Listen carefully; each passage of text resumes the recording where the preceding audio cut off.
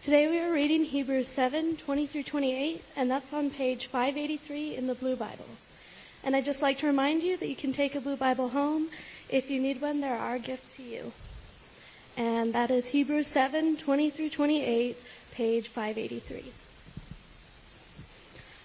And it was not without an oath, for those who formerly became priests were made such without an oath, but this one was made a priest with an oath by the one who said to him, "The Lord has sworn and will not change his mind. You are a priest forever." This makes Jesus the guarantor of a better covenant. The former priests were many in number because they were prevented by death from continuing in office. But he holds his priesthood permanently because he continues forever. Consequently, he is able to save to the uttermost those who draw near to God through him, since he always lives to make intercession for them. For it was indeed fitting that we should have such a high priest, holy, innocent, unstained, separated from sinners, and exalted above the heavens. He has no need, like those high priests, to offer sacrifices daily, first for his own sins and then for those of the people, since he did this once for all when he offered up himself. For the law appoints men in their weakness as high priests, but the word of the oath, which came later than the law, appoints the Son who has been made perfect forever. Thus says God's word. Amen. Let's pray. Heavenly Father, thank you for your word. Thank you that you are our great high priest. Thank you, Lord, that you are not a high priest who is unable to sympathize with our weaknesses, but you have been tested, you've been tempted in every point just like we are, yet never, ever sinned. So God, we thank you for your great sympathy for us, Lord God. We thank you that the sacrifice that you, Jesus, offered before the Father was enough, that it was a once for all sacrifice that washed us of all sin as we believe in you. And it was a sacrifice that eternally established you as the one who makes intercession for us. And we thank you for that. Lord, I pray that you would help us to hear these words, that we would grow by them, Lord, that we would become people who are transformed in the light of your word more and more into the image of Christ. Lord, I pray that you would help me today as I preach this word, Lord, that I would do so in a way that would have no other effect than to bring glory to your name and to draw your people to Christ. And so we thank you for that. And we ask this all in Jesus' name. Amen. You can be seated. So if you have your Bibles, keep that place that Danae read to us in Hebrews chapter 7 open, because I'm going to be referring back and forth to that. Now, many of you know that we have been in the most interrupted series in the history of mankind. I started several weeks ago, almost a couple months ago now, I think. I started a series on the roles of the prophet, priest, and king in the scripture. And we have gotten through the prophet. We talked about what an Old Testament prophet was, and then we talked about how Christ fulfilled perfectly the role of the Old Testament prophet. And when I say fulfilled, what I mean was the point was never Isaiah and Abraham and people like that. The point was always Jesus, and those guys were foreshadowing Jesus. Amen? It wasn't the other way around. Jesus didn't come in the last line of those guys. He actually was the whole point all the time. And so we've done this, and today, a couple weeks ago, the last time I was here preaching in person before our little COVID good times, I talked about the Old Testament Levitical or Aaronic priests and that priesthood and how that worked. And what, just like we did with the prophets, today I want to take that a step further. And I would like to examine with you how Jesus fulfills the priesthood. I want to talk about how Jesus fulfills the priesthood, and in doing so, he relegates Old Testament priests, just like he did with the prophets, to merely a shadow of the reality that we find in Jesus. Now, the passage that we read this morning is a sampling. It's just kind of like this little, snapshot of one of the principal themes in the book of Hebrews. And that theme is this, that Jesus Christ is our high priest, and he replaces all the other priests by proving them to be ineffective for our salvation, making them absolutely unnecessary and obsolete. You do not need a priest anymore outside of Jesus. Help me out here. Jesus is the priest. He is the only priest. He's the only one you need. And Hebrews does this. The writer of Hebrews does this in a really interesting way, the way he points to Jesus. He emphasizes this point by looking to a priest in the Old Testament, but the priest that he looks to specifically predates Moses, he predates Aaron, he predates the law, he predates the sacrifices, he predates the tabernacle, he predates the Levitical priesthood, and this priest was a man named Melchizedek.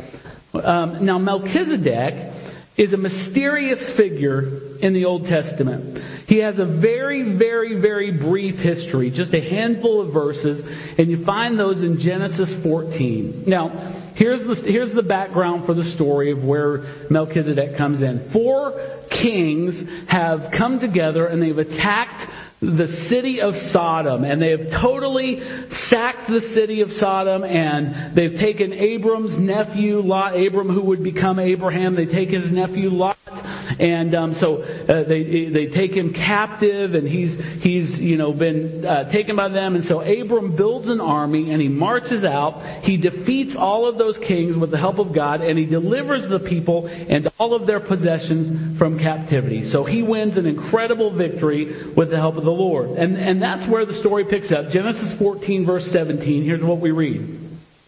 It says, after his return, this is Abram's return from the defeat of Chedorlaomer and the kings who were with him, the king of Sodom went out to meet Abram at the valley of Sheva, that is the king's valley. Now listen, verse 18, and Melchizedek, king of Salem, brought out bread and wine. He was priest of God Most High. And he blessed him. Melchizedek blessed Abram and said, blessed be Abram by God Most High, possessor of heaven and earth, and blessed be God Most High, who has delivered your enemies into your hand. And Abram gave him 1/10 of everything. Now, what I want you to understand is, that is about everything we know about Melchizedek. That's it. In the entire Bible, as far as background, biographical information, that's all we got. So, this is the history. But the writer of Hebrews, interestingly, sees in him a glorious typology of the priesthood of Christ. And let's examine together how that happens. So, where he sees this. Now, there's a few things I want you to notice. First of all, notice that the scripture here in Genesis calls Melchizedek the king of Salem. And that literally translates to the king of peace. Now, what does that make you think of when you hear that? Isaiah, if you look in Isaiah chapter 9, a scripture that we usually go to only around Christmas time, it prophetically tells us that one day, this is 600 years before the birth of Christ, it tells us that one day a child will be born, and his name will be called Wonderful, Counselor, the Mighty God, the Everlasting Father, and watch this, the Prince of Peace. So you see this real connection between Melchizedek, the King of Peace, and then Jesus called the Prince of Peace. But more than that, Melchizedek's name in Hebrew means the King of Righteousness. And Jesus' righteousness, we just sang about it several times in several songs. Jesus' righteousness, not our works or our merit, is the centerpiece of our salvation. And Jesus' righteousness, unlike your righteousness, unlike my righteousness, is without the smallest stain. By Jesus' substitutionary death, by standing in our place, the King of Righteousness grants us, you and I, think about that, all of the merit of His perfect righteousness if we just believe. What that means is what I just said, that mouthful I just said is this. That no matter who you are, no matter what you've done, no matter what your reputation is, no matter what your past history looks like, when you come to the place where you say, I believe Jesus is enough for me, that He is my Savior, then the King of righteousness takes all of the righteousness that He has and gives it to you as if it were your very own. Amazing.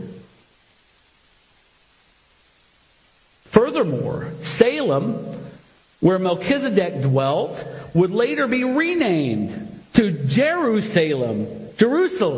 And that means the city of peace.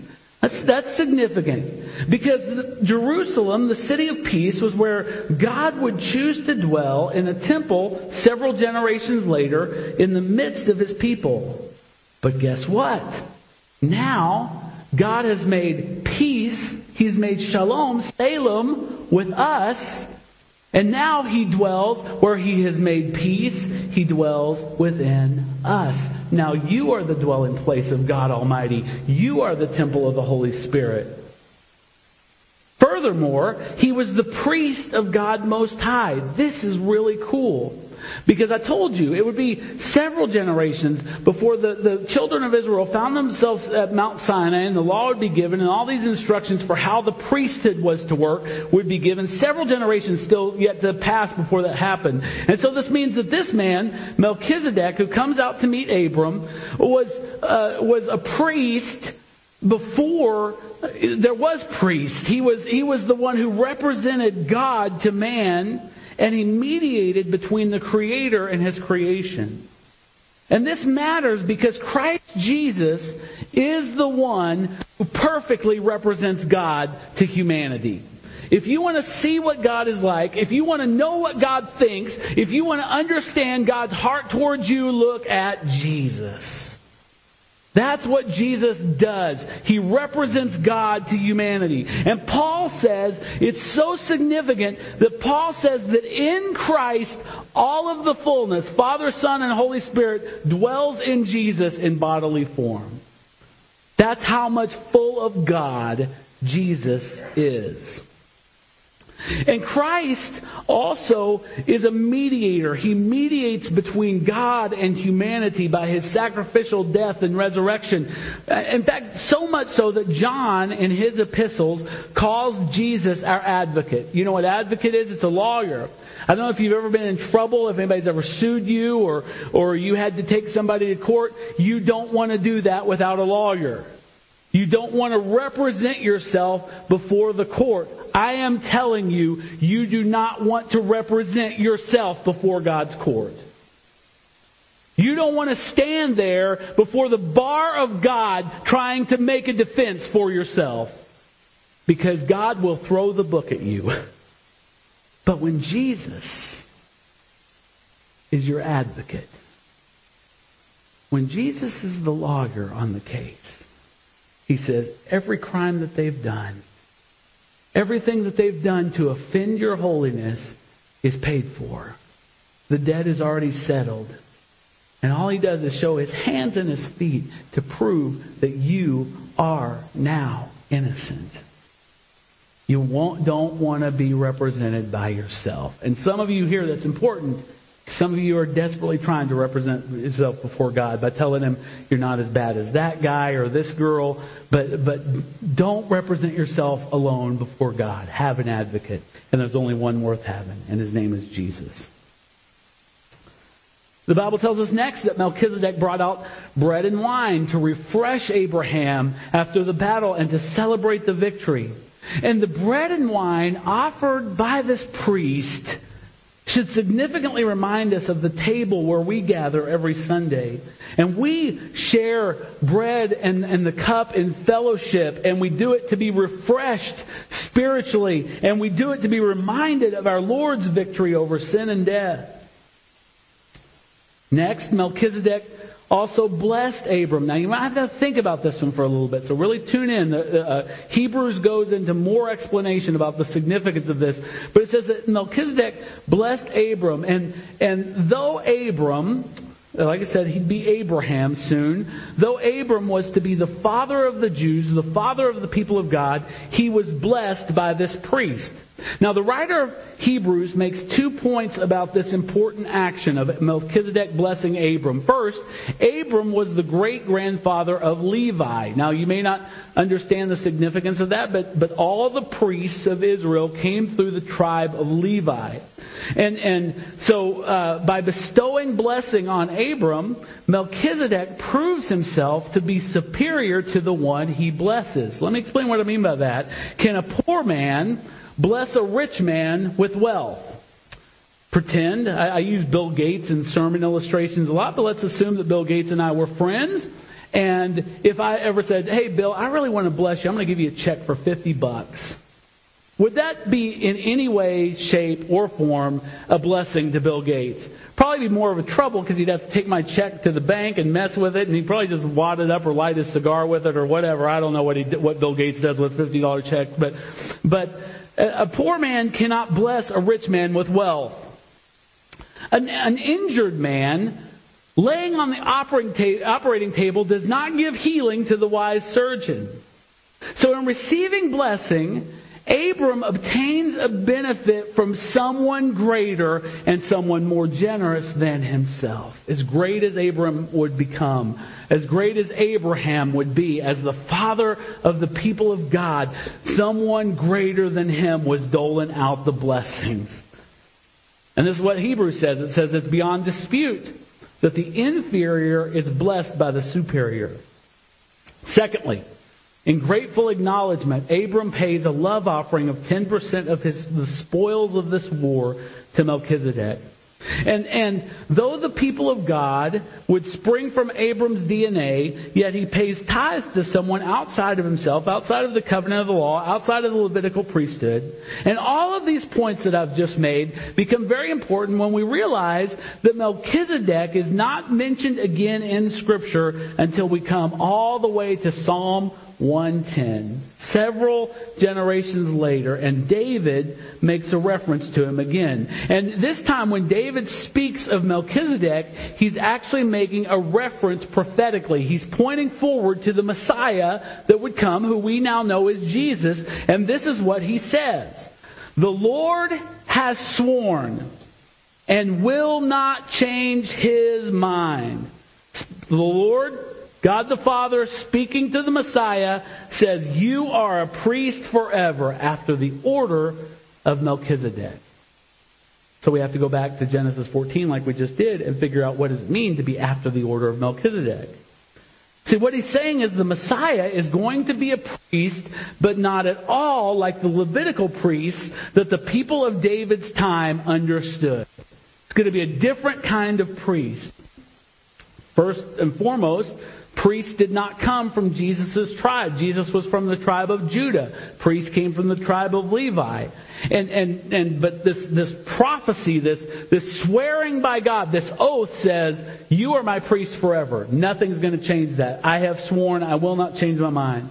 This oath by God to Jesus that he would forever be God's appointed priest or his mediator is what makes Jesus entirely different from the others. Starting back where we started with Danae in verse 20 of chapter 7, it says, "It was not without an oath.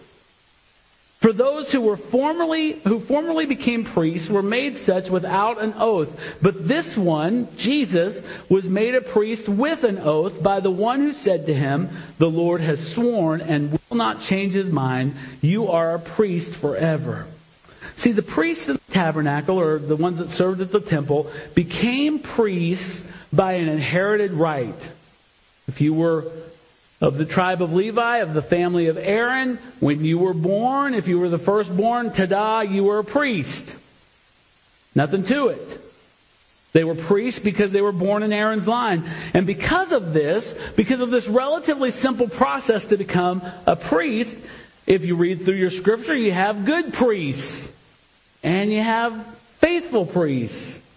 But you also have some corrupt priests. You have some evil priests.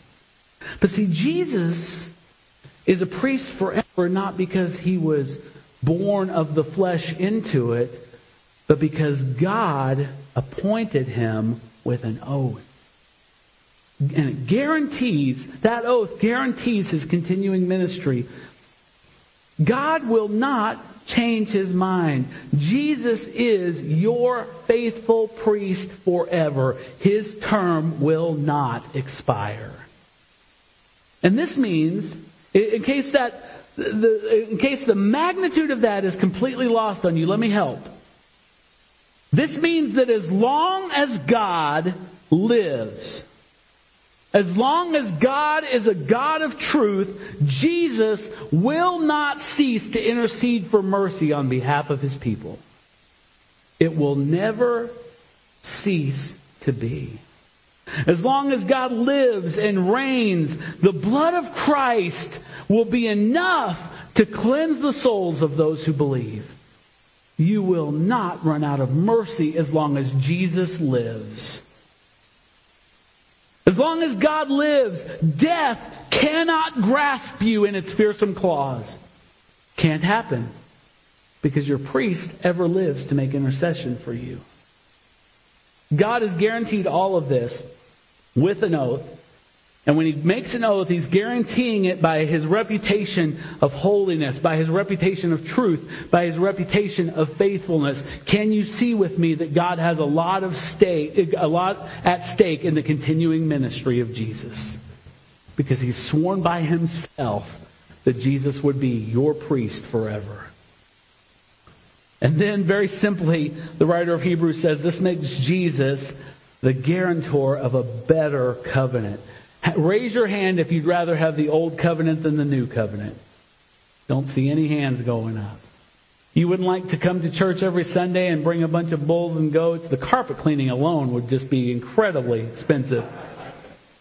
But no one wants to go back to that who has truly tasted the goodness of the Lord Jesus, who has made a once and for all sacrifice for us.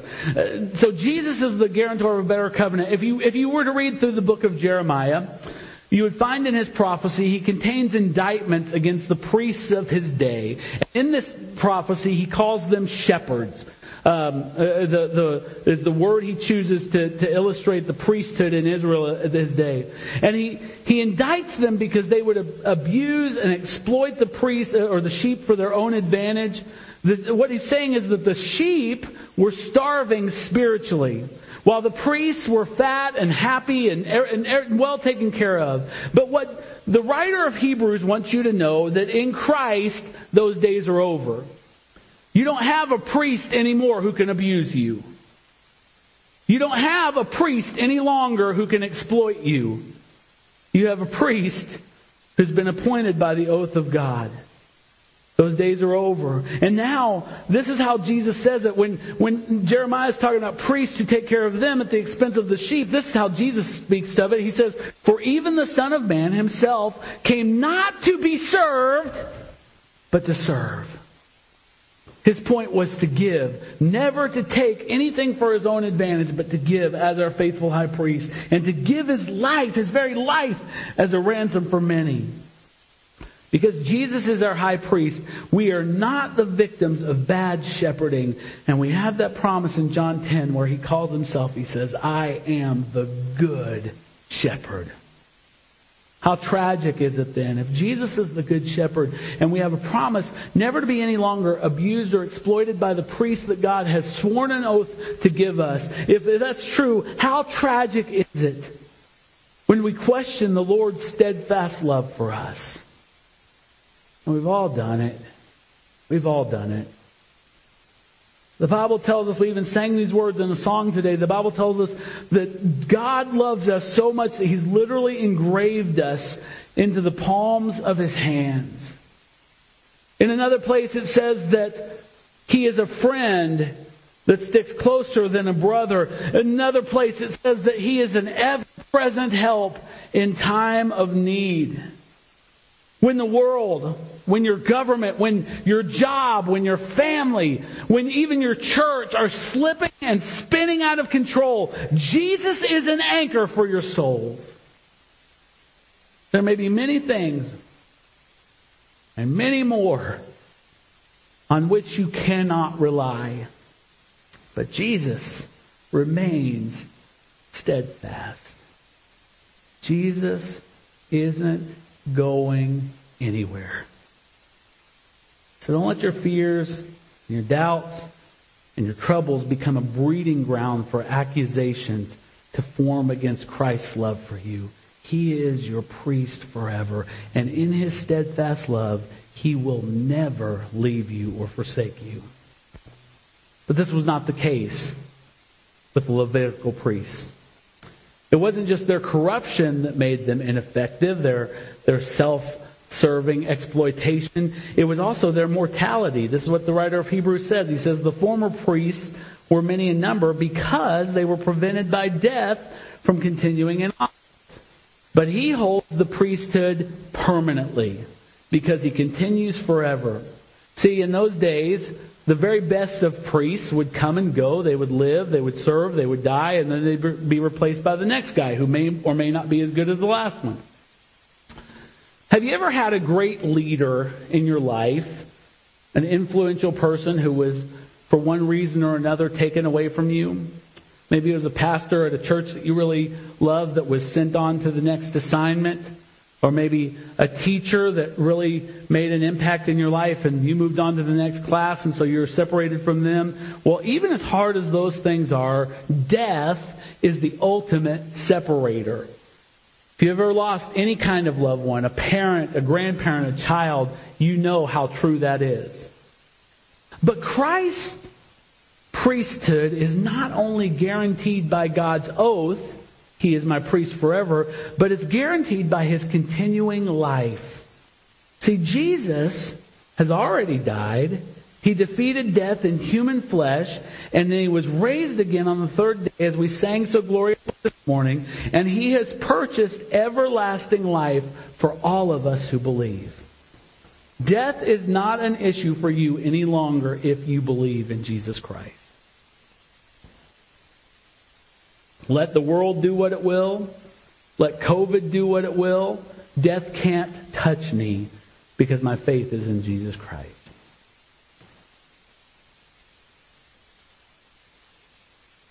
And the way this applies to a message about the priesthood of God is this, or the priesthood of Christ is this, is that Jesus cannot be separated from us as our priest, and we cannot be separated from Him as His people.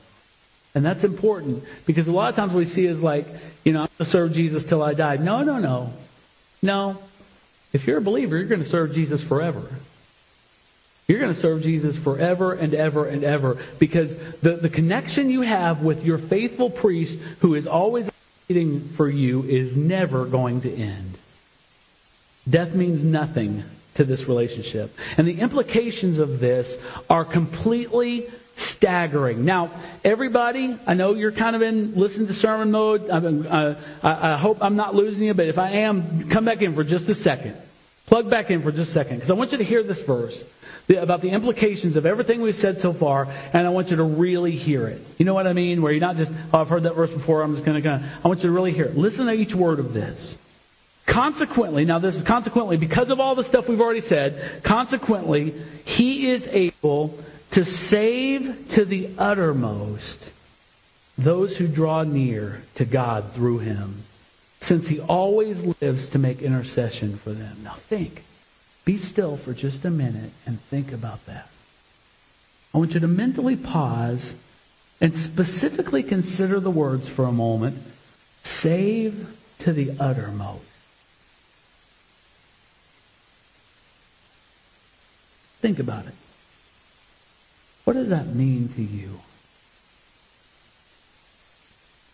Save to the uttermost.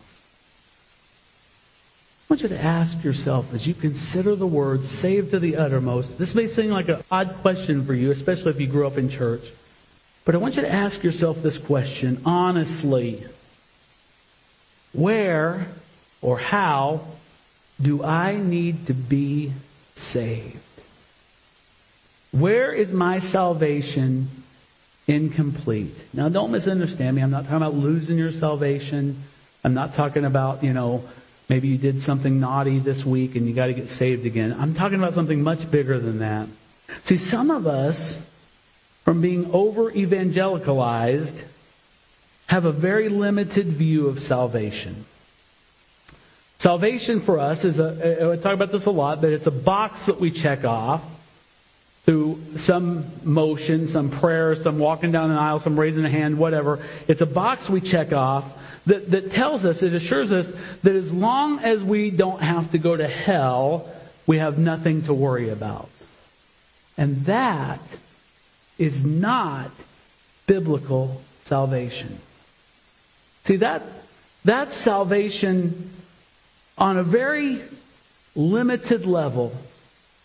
It talks about something that it's kind of like life insurance. I paid for my insurance at the end of my life, so I don't have to worry about anything now. But see, what the Bible talks about, when it talks about salvation, when it uses other alternate words like deliverance, it's talking about being delivered from fear. Can you sit before me today and say, man, I have been completely delivered from fear? I'm not asking for a response. I want you to ask your heart. I've been delivered. I've been saved to the uttermost from fear. I've been saved from despair. I've been saved from depression. Some of you realize how unsaved from depression you were on election day. I've been saved from injustice. I've been saved from sickness. I've been saved from doubt and from poverty, not to mention a whole slew of sin, iniquity, and transgression of all shapes and sizes. So my question to you this morning is, where do you need to be saved?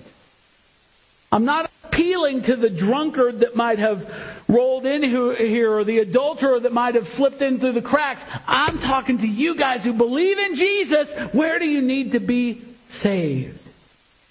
To the uttermost. Where do you need the salvation of God, like kneading yeast into dough, to be spread out to the outer reaches of your life, your thoughts, your attitudes, your habits? Where does salvation need to reach in you this morning? So I want to encourage you. When it says, consequently, He's able to save to the uttermost those who draw near to God through Him, we have before us a promise, an explosive dynamite promise of that Jesus' unending life is a guarantee that we can be saved. Not just on an abstract spiritual surface level where we float up to heaven when we die, but right here, right now, and in the face of the uttermost of impossibility, we can be saved. My follow-up question to you is, do you dare believe this? Do you dare believe this? Do you believe that by the resurrection power of Jesus Christ, what is broken in you can be fixed? Do you believe, sitting there with pain that I may never know about, that He can redeem your childhood? That He can stabilize your emotions, that He can give you the power to release the chains of your past, that He can help you to be free and break and conquer nasty habits, that He can help you and save you so that your faith increases, so that He can make you more loving and forgiving, that He can give peace to your troubled heart.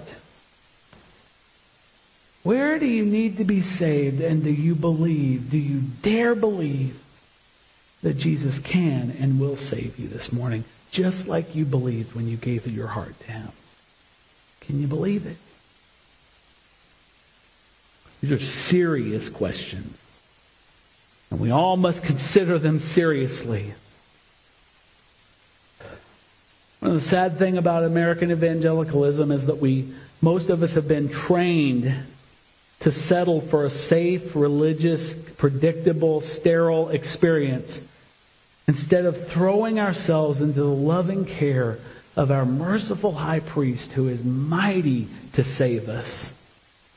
And I do not want to come to the end of my life no matter when it is, only to realize how much grace was available for my great need and how little I cried out for it.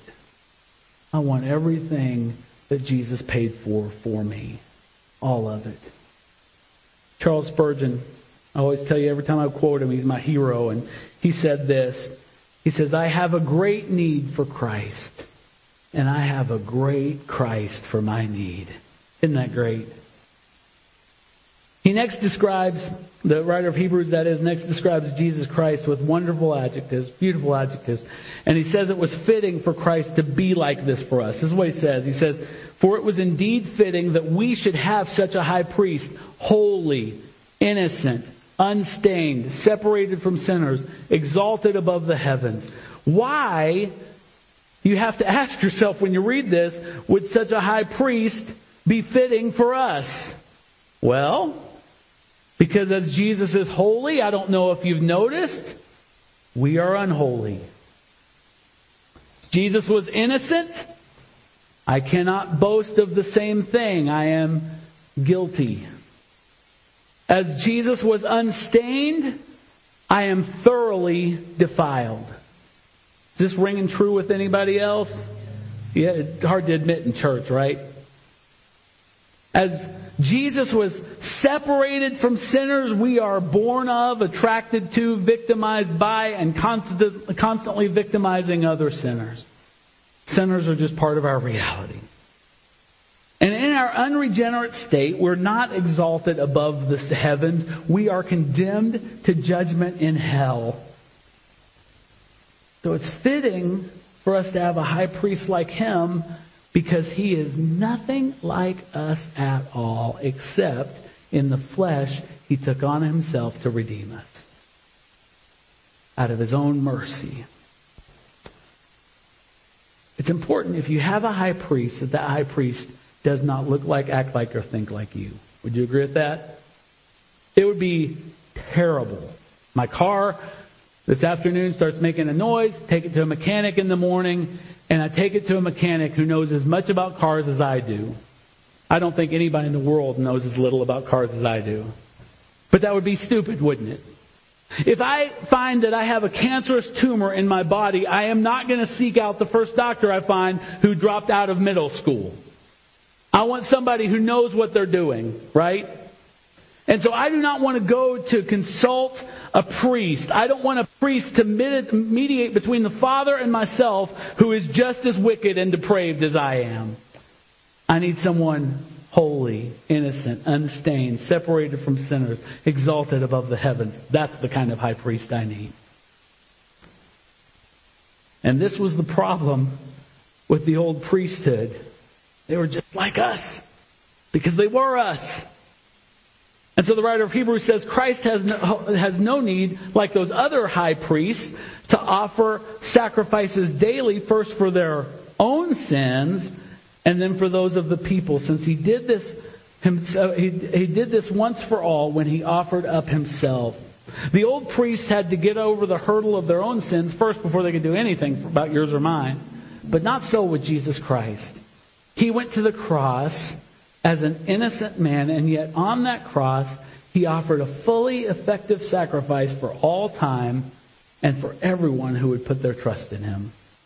My three favorite words to describe the sacrifice of Jesus are actually repeated 4 times in the book of Hebrews. And those 3 words are once for all.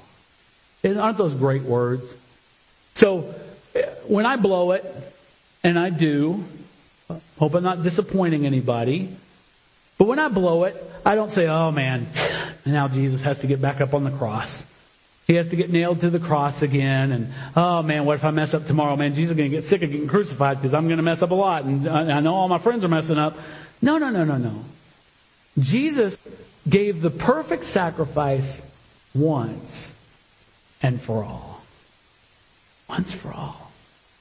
What a wonderful promise that is. These words tell me that Jesus' work on the cross was sufficient. And it was complete. And there's nothing ever to be added to it.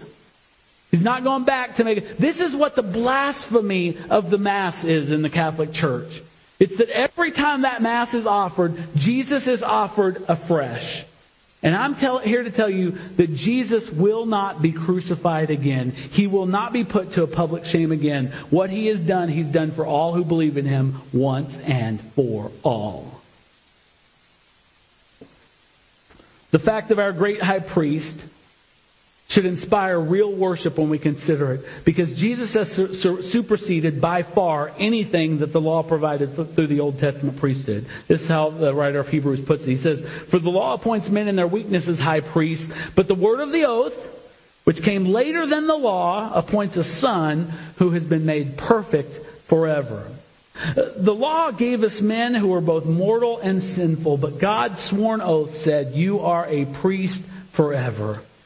And by that word, He appoints a faithful son. When the writer says that Jesus, this could be troubling to you if you've never stumbled on this passage before, but when the writer of Hebrews says that Jesus has been made perfect forever, this is not implying that there was ever a time in eternity past where Jesus was less than perfect. What it's saying is that before He lived a life of perfect obedience in the flesh, which culminated in His death on the cross, it's saying that Jesus' ministry as our high priest was not complete. It was not made perfect. But praise God, and this is a big praise God, you and I live on this side of history. That's good news. Sometimes people tell me, "Man, I wish I could have been there with the Hebrews when they came out of Egypt." And my very pastoral response is, "Are you nuts?" I don't want to live then. I want to live now. I want to live in the days of the kingdom, in the days of grace, in the days of an enthroned Christ who is reigning and conquering and becoming Lord of all the earth. That's where I want to live. You and I live on this side of history where our great high priest has gone alone into the holiest place in the presence of God on history's final day of atonement. And He's offered not the blood of bulls, not the blood of goats, but His own blood as our mediator. And He was offered His own blood, and He is the sacrifice offered, and He is the altar on which it was offered. And now this sacrifice offering portion of His ministry is complete. It's done. It's over. It is perfected forever. And now on the basis of that sacrifice, Jesus lives forever. And He's living forever, not twiddling His thumbs. He's making intercession for you and I before the throne, where He saves us to the uttermost.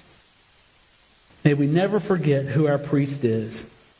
May we never look upon His offering as fleeting and ineffective as the blood of bulls and goats was.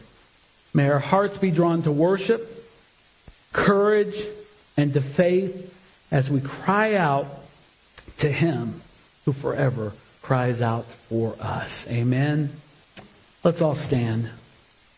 So a victory is won. And Abraham comes with the spoils. He comes with the captives. And out comes the priest. And the priest, Melchizedek, has bread and wine. And that bread and wine was a symbol of the fellowship that he wanted to have with Abram. And Jesus prepared a meal on the night before He was crucified, and He said, "This is for you." He's saying, "I want to have fellowship with you. I want to be in communion." That's why we use that word. I want to be in communion with you.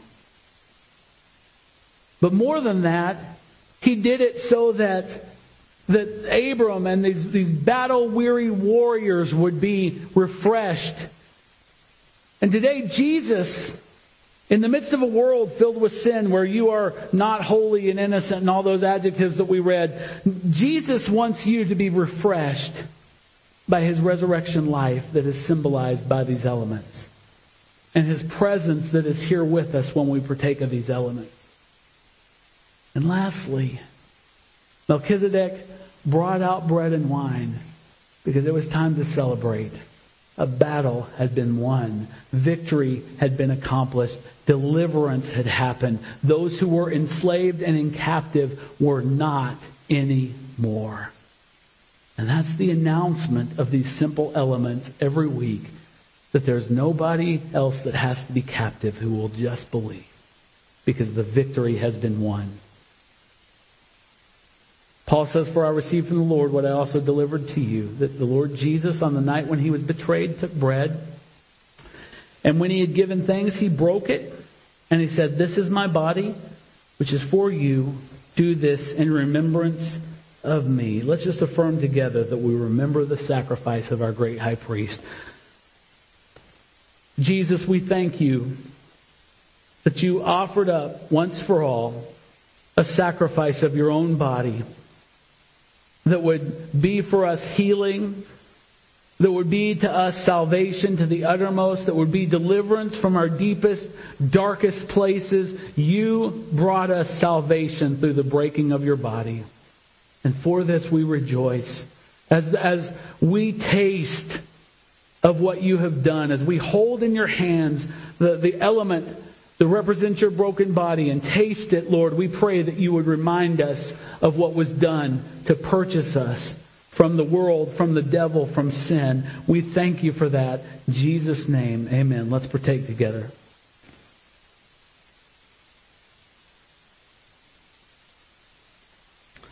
In the same way also, he took the cup after supper, saying, "This cup is the new covenant in my blood. Do this as often as you drink it in remembrance of me." Let's thank God, our Jesus, our great high priest, for the blood of his covenant. Lord, we thank you, Lord Jesus, that you are the guarantor of a better covenant.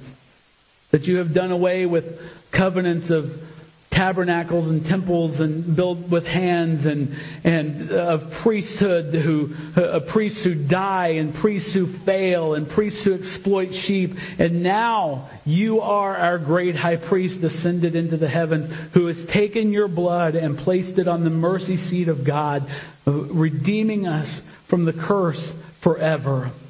We thank you for this, Jesus. 1,000 eternities would not give us enough time to thank you for what you've done for us.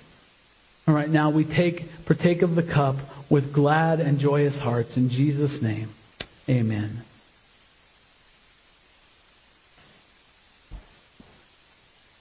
If you would place your hands in a receiving position, once again I'm returning to the great priestly benediction that God said that He gave it to the priests, and He said to say this over the people, and thus you will put my name on them. So today, I'm putting the name of the Lord on you.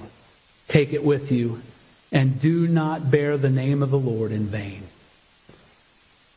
The Lord bless you and keep you. The Lord make His face to shine upon you and be gracious to you. The Lord lift up His countenance upon you and give you peace. In the name of the Father, in the name of the Son, in the name of the Holy Spirit, you are dismissed.